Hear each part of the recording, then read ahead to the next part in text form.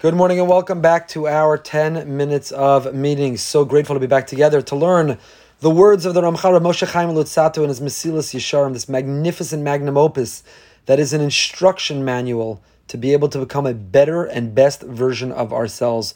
The Ramchal had a divine inspiration when he wrote this magnificent book that the Gra commented he would walk across Europe barefoot in order to meet the Ramchal, in order to study these precious and prescient words that can so inspire us and illuminate and enlighten us to be able to pursue this vision, this dream of who we can become. I want to thank our sponsors for this morning's class of 10 minutes of meaning, the Diamond, Ginsburg, and Newman and Berman families, to mark today's completion of Shloshim for their beloved husband, father, son, brother, brother-in-law, and uncle, our beloved friend Chaim Diamond, Alav Hashalom. Chaim was an amazing person, a person of deep faith, a person who had a lot of vision, a person who applied himself and was growing regularly and inspiring us to do it as well.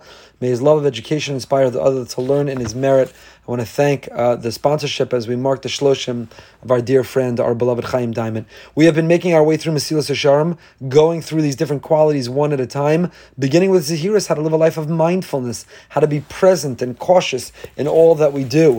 We then moved over to the life of Zrizos, alacrity, zeal, how to pursue goals and vision, how to identify what we want to be and how we're going to get there. We then moved over to Nikias, how can we identify the kryptonite? What are the qualities within us that distract us, that compromise us, that knock us off course, and that prevent us from becoming who we're meant to be? We then moved over to the quality of precious.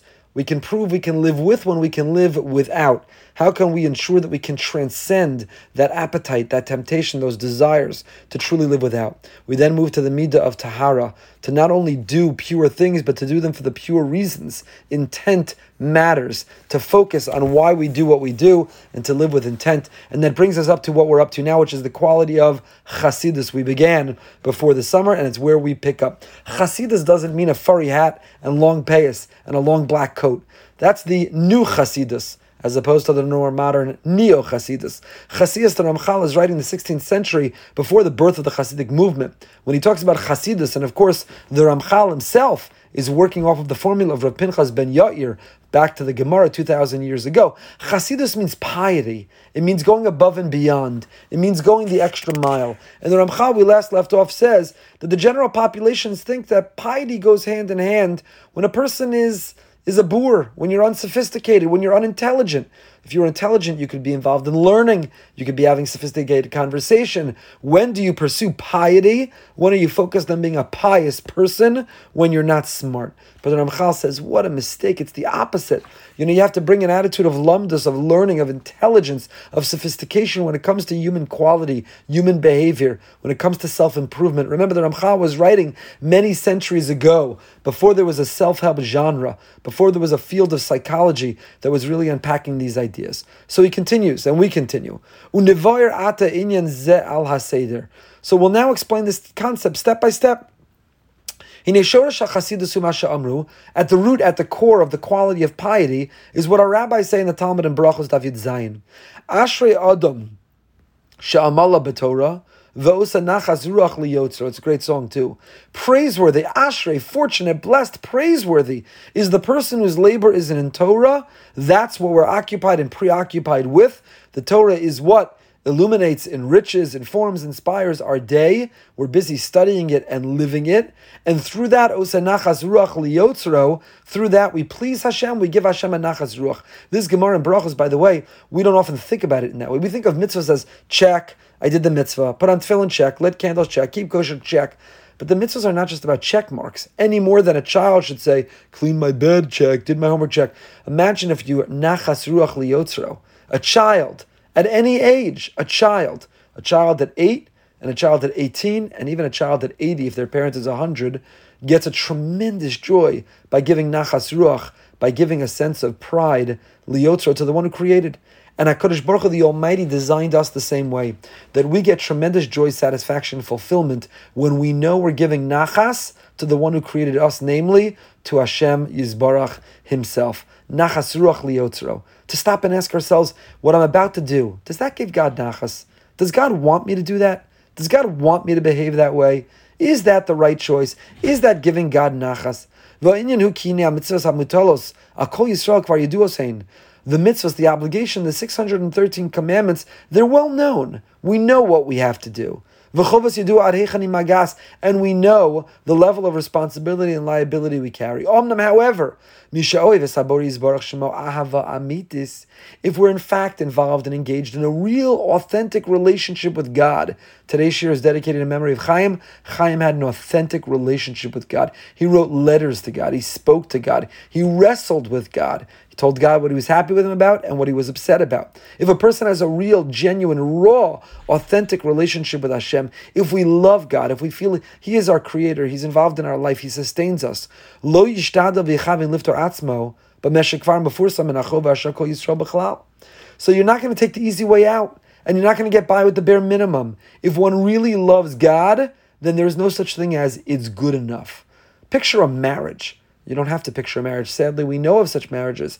Maybe someone's stuck in such a marriage where, God forbid, the parties don't have love and romance and energy and electricity. They're mailing it in.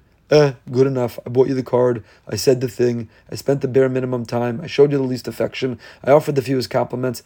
Good enough. Bare minimum. Mailed it in. What kind of marriage? What kind of relationship is that?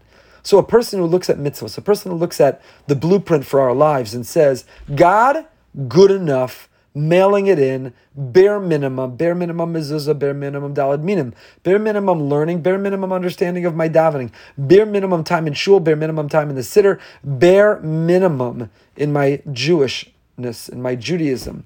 I'm mailing it, I'm getting away with the least that I could do. So that person, that reflects everything about the attitude towards the relationship. Instead, the model, the paradigm, what we should be aspiring to is like a child who loves the father, the parent. If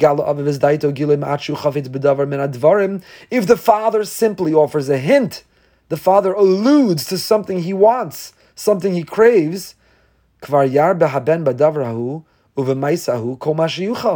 in a wonderful relationship where a child admires and respects, wants to give pride to, wants to make the parent happy, if a parent simply alludes, barely references something they crave or they want, that child now relentlessly pursues it, tries to provide it, tries to acquire it, tries to get it. Even